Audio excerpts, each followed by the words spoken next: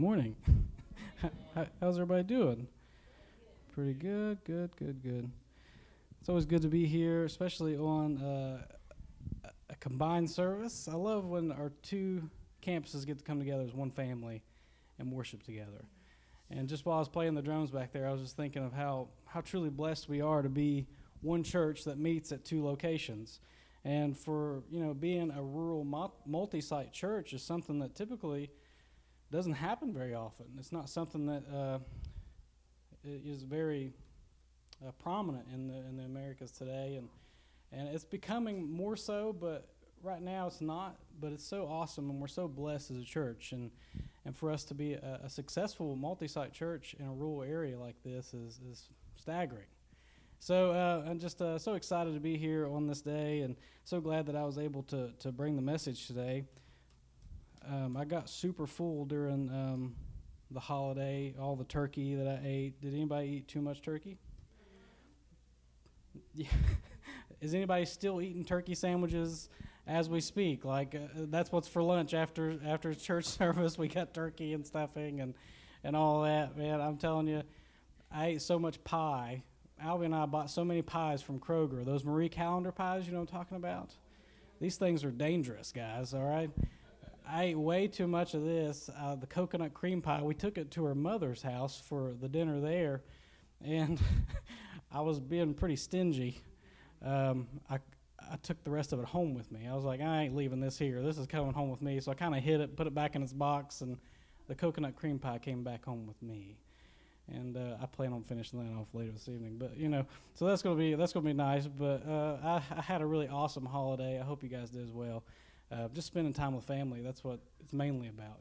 Being able to. And so together today we get to spend time with family as well.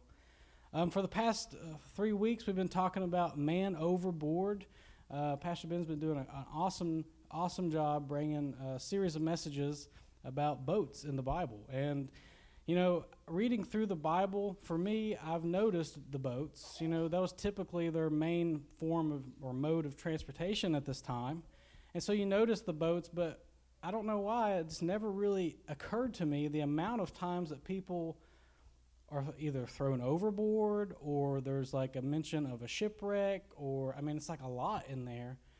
And it's just been mind-blowing to me seeing all these different occurrences that have been happening. And last week, Pastor Ben brought an awesome message out of Luke chapter 5 about how Peter, he did something different for a change. He cast his nets in a time that he typically doesn't do, and God blessed him. And out of doing something different that he typically doesn't do, God blessed him immensely. So much so that he filled his boats full of fish, so much that he filled boats, plural, and they started to sink. There were so many fish on the boat. And Pastor Ben talked about how sometimes when we're blessed as a people, we typically will hoard that blessing like I did the coconut cream pie for ourselves. Instead of sharing that blessing with other people, and he said something last week that really struck my heart, is that God blesses us so that we can bless others. And so that's an amazing thing to think about, an amazing principle to add into your daily life and to your Christian life. We also discussed how when God tells us to do something as a people group, sometimes it's scary, sometimes it's not comfortable, sometimes it doesn't feel right, sometimes it doesn't feel good to do it, but we ought to what? Does anybody remember what he said? Who? Do it anyway. Very good.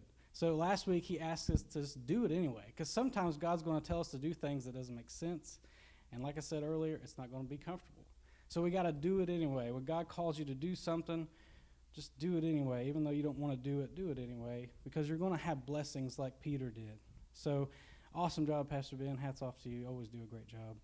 Love it, love it, love it. We're going to be talking about this week the classic man overboard story. Does anybody know what that is in the Bible? Classic man overboard.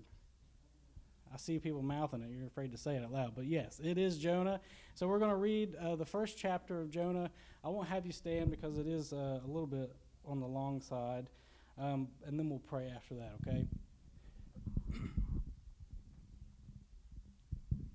And this is out of the NLT version I have here. It says this: The Lord gave this message to Jonah, son of Amittai. Get up and go to the great city of Nineveh. Announce my judgment against it, because I have seen how wicked its people are." But Jonah got up and went in the opposite direction to get away from the Lord. Uh-oh, that's not good. He went down to the port of Joppa, where he found a ship leaving for Tarshish. He bought a ticket and went on board, hoping to escape from the Lord by sailing to Tarshish. But the Lord hurled a powerful wind over the sea, causing a violent storm that threatened to break the ship apart.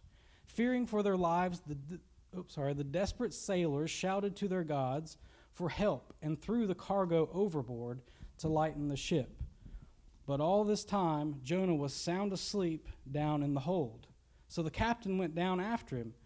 "How can you sleep at a time like this?" he shouted.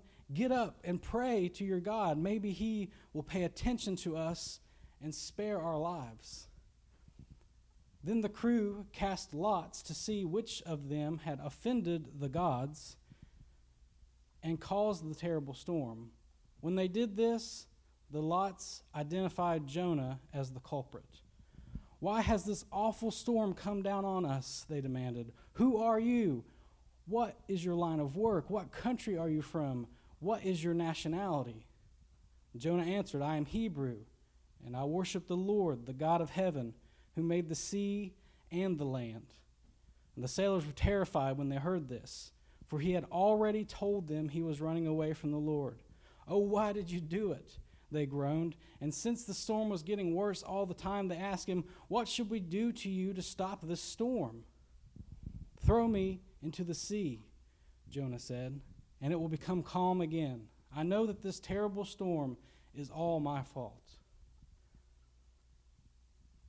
Instead, the sailors rowed even harder to get the ship to land, but the stormy sea was too violent for them, and they couldn't make it. Then they cried out to the Lord, Jonah's God. "O Lord," they pleaded, "don't make us die for this man's sin, and don't hold us responsible for his death.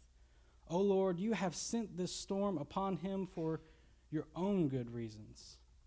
Then the sailors picked Jonah up, threw him into the raging sea. Somebody say, "Man overboard."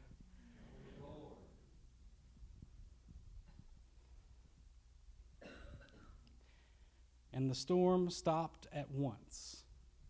The sailors were awestruck by the Lord's great power, and they offered him a sacrifice and vowed to serve him. Now the Lord had arranged for a great fish to swallow Jonah, and Jonah was inside the fish for 3 days and 3 nights. Let's pray. Father God, I thank you so much for this story.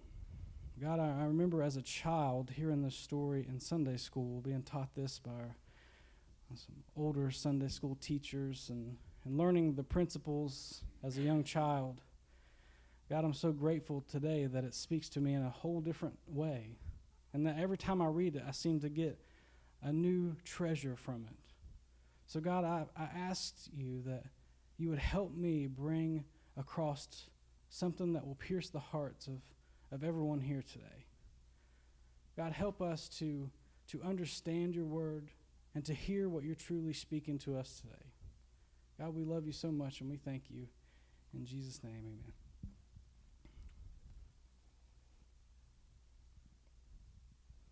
Nineveh falling, a great city.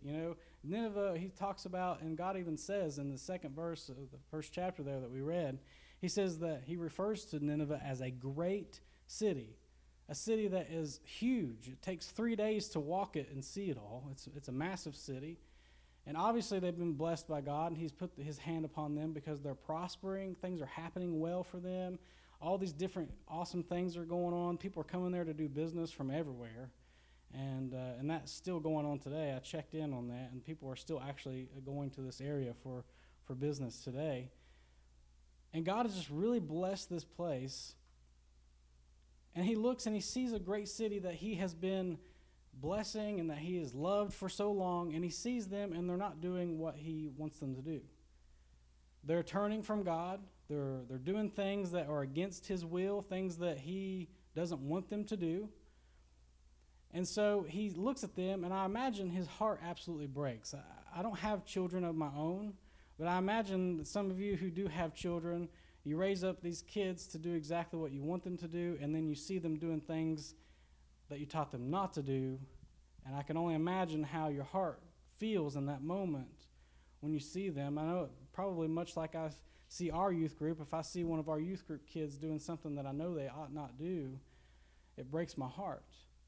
And so I imagine God's heart is breaking for this great city that he obviously loves and he's thinking a lot about, because he's sending, Jonah to go talk to them. And so here they are, not doing what he wants to do, and God knows the future of this city. He knows that they're going to become Iraq eventually. He knows that this area is going to be northern Iraq. He knows that Al-Qaeda and all these different things are going to be coming through there. He knows the bloodshed that's coming, but still, he sees them, and he wants to give them a warning. He wants to give them an opportunity to repent. Aren't you thankful today that God can look at something so awful, so dirty, and I think about myself as an example, just something that does not deserve grace, but he does it anyway. Isn't that amazing to think that we have a God that loves us so much that no matter if we are doing exactly what he asked us not to do, he loves us anyway. And he gave his son anyway. And he done all these things for us anyway, and it doesn't matter because he's just going to continue to pursue us. And I love that so much. He looks at this city, a city of 120,000 people, it states later in the book of Jonah. 120,000 people, not including the animals, not including the other things that God had created in that area, but 120,000 people living in spiritual darkness. And so he looks around, and he doesn't find a single person, I imagine, because he has to go outside of Nineveh to Jonah to get him to come into Nineveh and speak to them.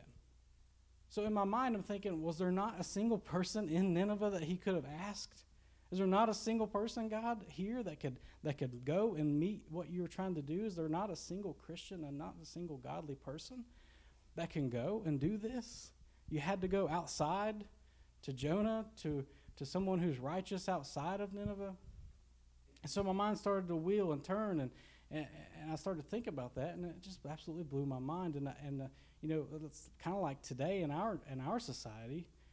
A lot of times if you're in an area and you try to reach out and reach people think about your past, don't they? They think about the things that you used to do. Oh, you can't listen to them because they used to act like this, and you have a stigma about you in a small town, don't you? Your reputation follows you wherever you go. It's hard to get rid of it, really. And so how in the world could people trust you if you were one day doing this, but now you're talking about God? And I'm thinking about Frankie right now. Me and Frankie grew up, went to school together, and I probably wasn't the best kid in the world, was a Frankie. It just blows my mind that he's sitting in a congregation where I'm preaching a sermon. That just blows my mind. God can do amazing things, but Frankie, I hope you're not thinking, well, this guy's an idiot. I know what he used to do. But that's the kind of situation that we're in right now, And so Jonah, outside the city, he has to come in, and he's this upright, righteous dude, right? But what's he do? He turns and runs. He does what he ought not do. And so it just I got to thinking, like, why would God choose somebody who he knows is going to run away, even though, here's Nineveh doing what they're not supposed to do? Why would he choose a man that's not going to listen? And then I got to thinking about the people on the ship, the sailors on the ship, how they were praying to other gods. They were reaching out to all these different things, trying to save their lives in this moment of a storm in their life, reaching out to all these different people. And I'm thinking, they're lost. They don't have God in their life. They're praying to so many different people. They're trying so many different things to fill a gap in their heart. How many times today do we see in our lives and in our society that people are trying to feed their hearts and their minds and their time with so many different things that will just occupy them, but they're not actually getting any joy, or they're not getting any feeling from it because God's not in it? And they're searching for God, but they don't know they're searching for God. They're just searching for something, and they'll try to fill these needs with everything. And so these sailors are on this ship, and they're just thinking it's status quo. We're going to make this, trip over again, and no big deal. But then a man named Jonah gets on, and the storm comes, and the craziest things start happening, and people start getting all, you know how in a moment of fear and terror you get real, scared, and then you make decisions that you probably wouldn't make. And then Jonah tells him about his God, the God who created the sea and the land and everything. And he says, if you toss me in, everything's going to be fine. Everything will just calm right down. And they do it, and it happens. And then a whole ship of sailors give their life to Jesus, give their life to God. So I think in my mind, God chose Jonah because he knew that this ship full of people were lost and headed to hell, and he wanted him to go and reach them first before he came back to Nineveh. Because God was going to have happen what he wanted to have happen anyway. And I just it just blew my mind. I'd never thought about that before, and I was so grateful. So anyway, he goes in, they throw him into the sea, the great fish, we call it a whale, right? The whale comes, and it swallows him. God tells the whale to go, and it struck me again, something else I'd never thought of. Are we the only creation that God has created that just will willingly not do what he asks us to do? The wind did exactly what he told it to do. It came across the sea and started a huge storm, and the sea calmed right down when he told it to, and the fish came right when he told it to swallow Jonah. But all of these people who he created in his image refused to listen to his voice and refused to do what he asked it to do. And that absolutely wrecked my world. I was sitting there reading that in the office last night, and I was like, whoa, how have I never seen that? That even the whales and the elements of the world will listen to God, but we refuse. We sit idly by. So Jonah, after being spit out onto the shore, God speaks to him again and says, listen, you're going to Nineveh. Go and preach to them and tell them that I'm going to destroy them in 40 days. Go tell them. And so he goes, and as soon as he enters into the city, he begins to pray. And Pastor Ben was telling us about how Peter preached his first sermon, and how many people were saved. Does anybody remember how many? 3,000 people were saved. And I was like, man, that's crazy, right? That's amazing. 3,000 people. Could you imagine 3,000 people giving their life to Jesus after you do a sermon? That would be a good day. But then Jonah walks into Nineveh, a city of 120,000 people, and he starts to preach. And it's amazing how God is doing a work in this place, because every single one of them turn from their evil ways and they repent. That's 120,000 people that go to God in one single day. And it says this in Jonah chapter 3, when the king of Nineveh heard what Jonah was saying, he stepped down from his throne and took off his royal robes. He dressed himself in burlap and sat on a heap of ashes. Then the king and his nobles sent this decree throughout the city. No one, not even the animals from your herds and flocks, may eat or drink anything at all.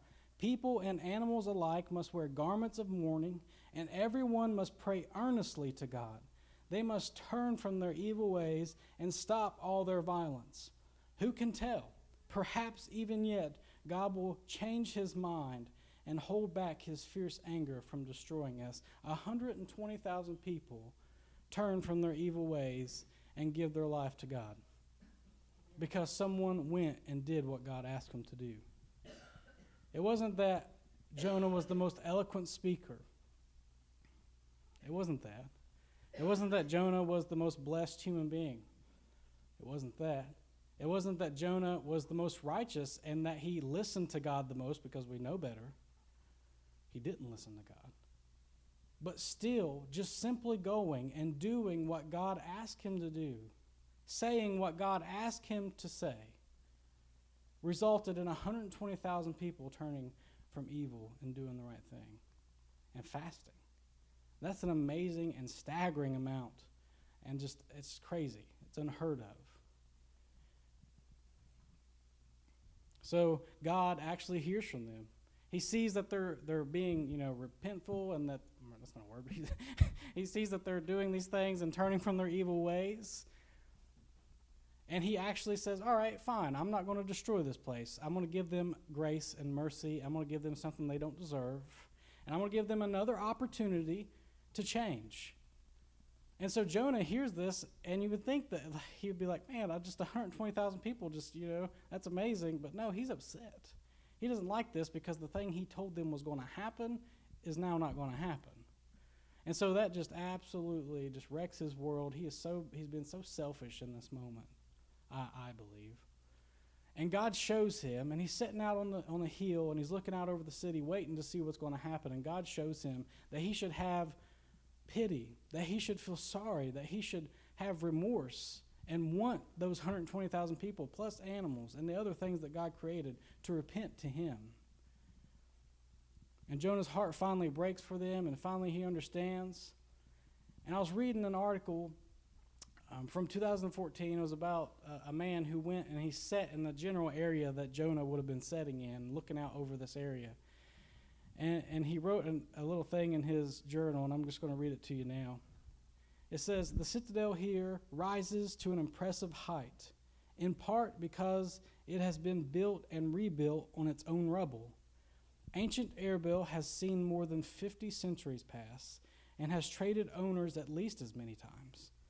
These battlements are layered with the bones of great empires. Even today, the citadel walls shelter only the latest round of ruin. The people here have a knack for making ruins.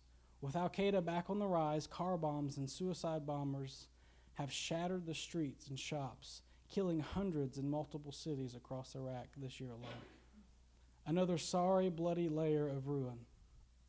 Yet, when I think of Jonah's journey here, it reminds me that Christ has long set his love on these people. People who have seen and made so much bloodshed. God loved to show grace to his enemies, and even when Jonah didn't, because Jonah didn't want to come here. And in fact, it took a miracle to move him here. It took a miracle to get Jonah to do something that God wanted him to do. It took something miraculous. It took something insane before his people, his righteous son, would actually do what he asked him to do. How many of us have been sitting around for too long? How many of us have been sitting idly by as we watch things go downhill around us, things that are going terribly wrong, things that we should be standing up against, but we're sitting back because somebody else will do it, right? God will send somebody. That's not for me. That's not my battle. That's Pastor Ben's job, or that's Pastor Leslie's job, or we don't think to ourselves that we can make a difference because we think somebody else will come along, somebody maybe who's more influential, someone who maybe speaks better than I do, someone who's smarter than me, someone who has more of a better reputation than I do. We always just sit and think that, it doesn't matter. It'll work itself out. How long have we been doing that? How long have we refused to make a decision to do what God has asked us to do? How long will we sit idly by? Will we take a stand? Will we rise up together as a church, as one family, and stand for our county, stand for our towns and our people and our kids and our students, stand for them and tell them that we love them, tell them that we care about them, because there's an opposite story being told to them. In fact, I was at youth convention last Friday, and my heart was absolutely shattered. I was looking forward to the weekend. I was so excited. Friday was going to be an awesome day, Youth convention is one of my favorite things that we do with our youth group. It's one of the things that I see one of the most spiritual growth out of, and numerical growth as well. And it's just an awesome weekend. And not only that, but Friday was also mine and Albie's 5-year wedding anniversary. So we had an awesome weekend in store for us, and we had a great weekend. I'm not saying that we didn't have a good weekend. It was amazing. The whole trip was fantastic. We got there safe.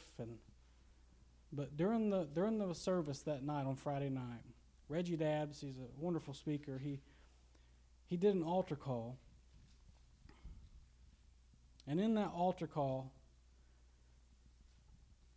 he invited students and adults in that room who were feeling thoughts of suicide, thoughts, and they had depression, anxiety. He asked them to step forward and come up front. And he says, I'm going to count down from 20. I'm going to count down from 20. And he said, I want you to come. I want everybody to come. If you're feeling suicidal, if you're feeling like this, he said, I want you to come. If you don't feel worthy, if you don't feel right, I want you to come. I want you to come up here. And he starts counting down 20. Nobody came. 19. Nobody came. 18. Nobody came. And then 17. And I saw a girl out of the corner of my eye stand up in a row. And I can still see her face right now. I mean, as if I'm looking right at her. And she had glasses on. She had brown hair about to here.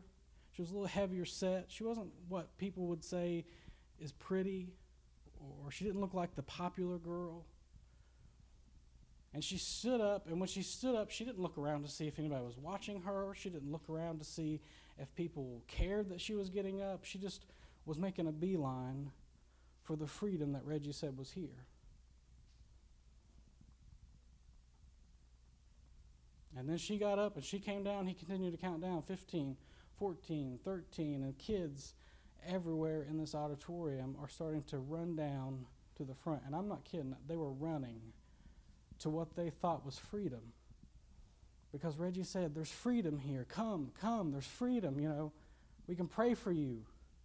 And so these kids are running out of desperation because they've had so many awful thoughts in their minds, so many things that are running through their minds right now, things that the devil is lying straight to their face, telling them that they're not worthy, telling them that they're not worth it, telling them that they will not amount to anything in life, that nobody cares and nobody will care until after you kill yourself, and then you'll get the recognition that you get, that you need, that you deserve.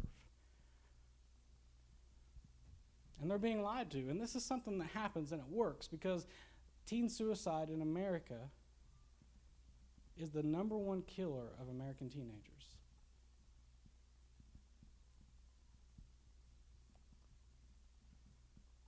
The amount of students that came up there and they were huddled up, I mean, it was a massive amount of students.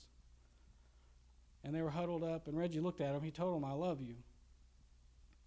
And I thought to myself in that moment, I wonder when the last time someone told them that they loved them.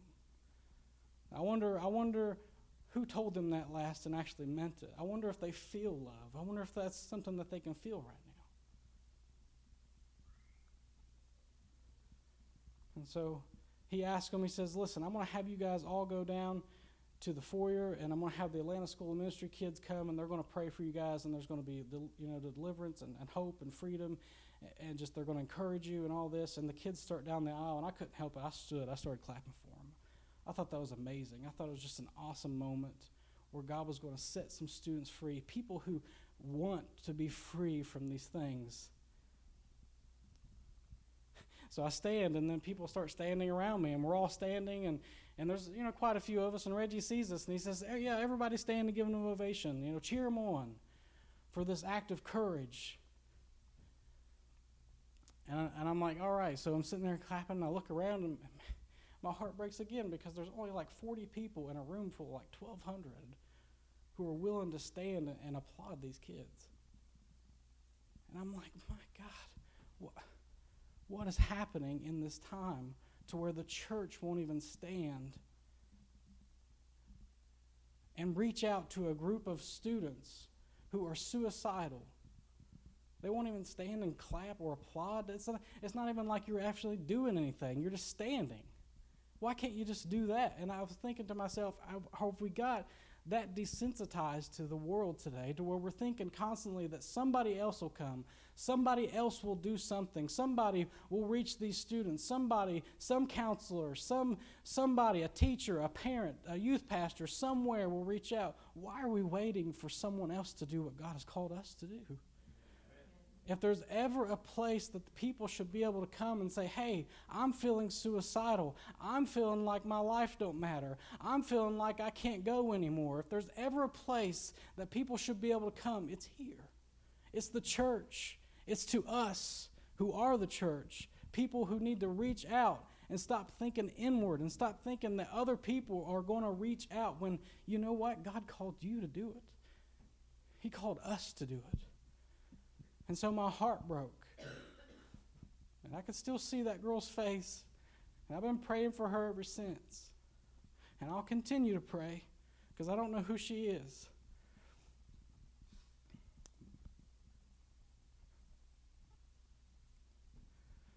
But I'm sick of sitting around and not doing anything. I'm sick of waiting. I'm not going to wait for another teen suicide in our county before I do something. I'm going to start today. I'm going to start right now. I want to ask you as a church to join with me in the fight against not only teen suicide, but adult suicide. People who are afraid to come clean that they are feeling depressed because they're afraid that someone's going to think that they're crazy or wacko, because that's not true. So today, I want to ask you guys as a church, as a family, if you have ideas, if you have thoughts, if you have people in your mind who you know are feeling this way, I want you to reach out to me and we can come up with some kind of an idea, some kind of a form or method or something that can reach out to students, reach out to adults, reach out to people who need it, man, because there's so many people who are hurting in our county, so many people, and yet we don't do anything. We just live life. Somebody else will do it. It's not me. It's not my kids. It's not my situation. It's not in my church. But it's your community, and it's your mission field. So if everybody would just stand with me today.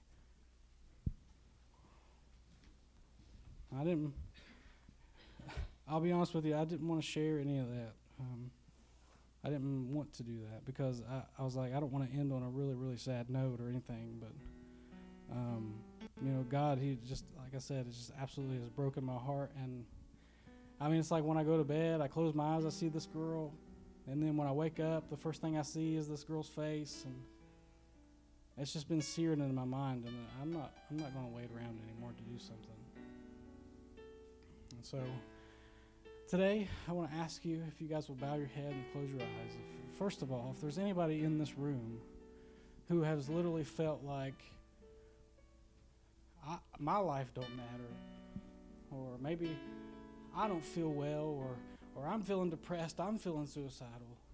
If that's you and you're in this room right now, I want you to take just a second. Don't raise your hand yet, but just take a second and just know that in this place is where you can come clean and you can say that that's me, and that nobody's going to judge you, and that we're going to love you, and that we care about you, and that we're going to reach out and pray for you and do everything in our power to make sure that you feel loved. I guarantee you that. So if you're in this room today and you felt those feelings and you're actively in that feeling or whatever, I ask that you just raise your hand so I can pray for you, so I could reach out to you. Absolutely, I see that hand. Thank you so much. I see that.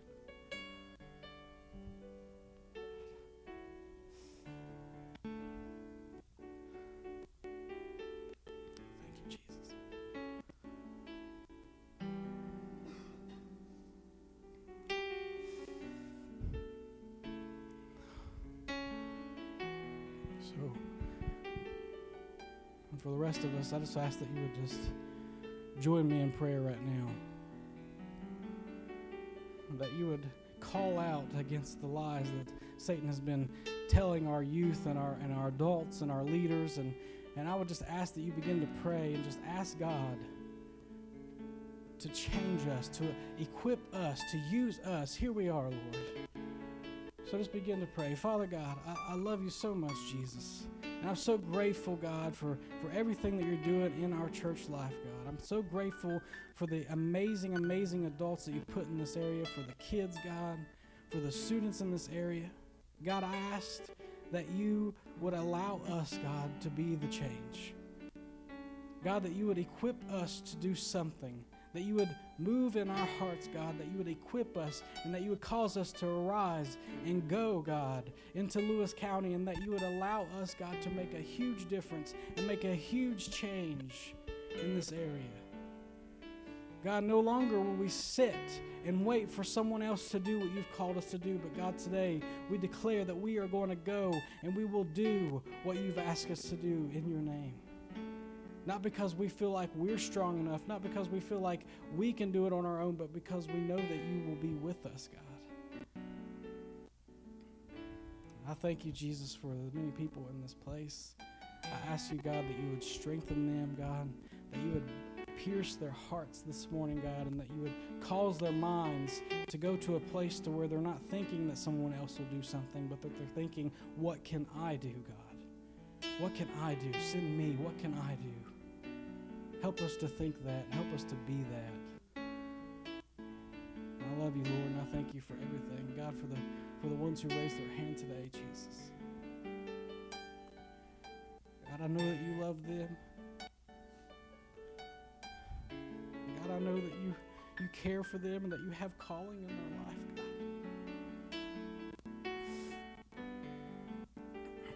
But God, I know that life can get bleak and dark and it can get awful sometimes, but I know, God, I know that you're good, and I know that you're going to work everything from the good for those who are called according to your name. So God, today I ask that you would bring a peace that no one could even understand, a peace that comes into their hearts today, God, and that would absolutely just make them feel like the most loved human being in that world, God, that they would feel like that you are directly on them, that you are speaking to them, that you love them, that you care about them, because you do, God. And you've called your child, and you said you are worthy. You're so worthy that I'm going to give my son for you. So God, I pray today that you would bring peace and that you would allow us to move into a place where we're allowed to do something for these people. We love you, God. We thank you so much. In Jesus' name.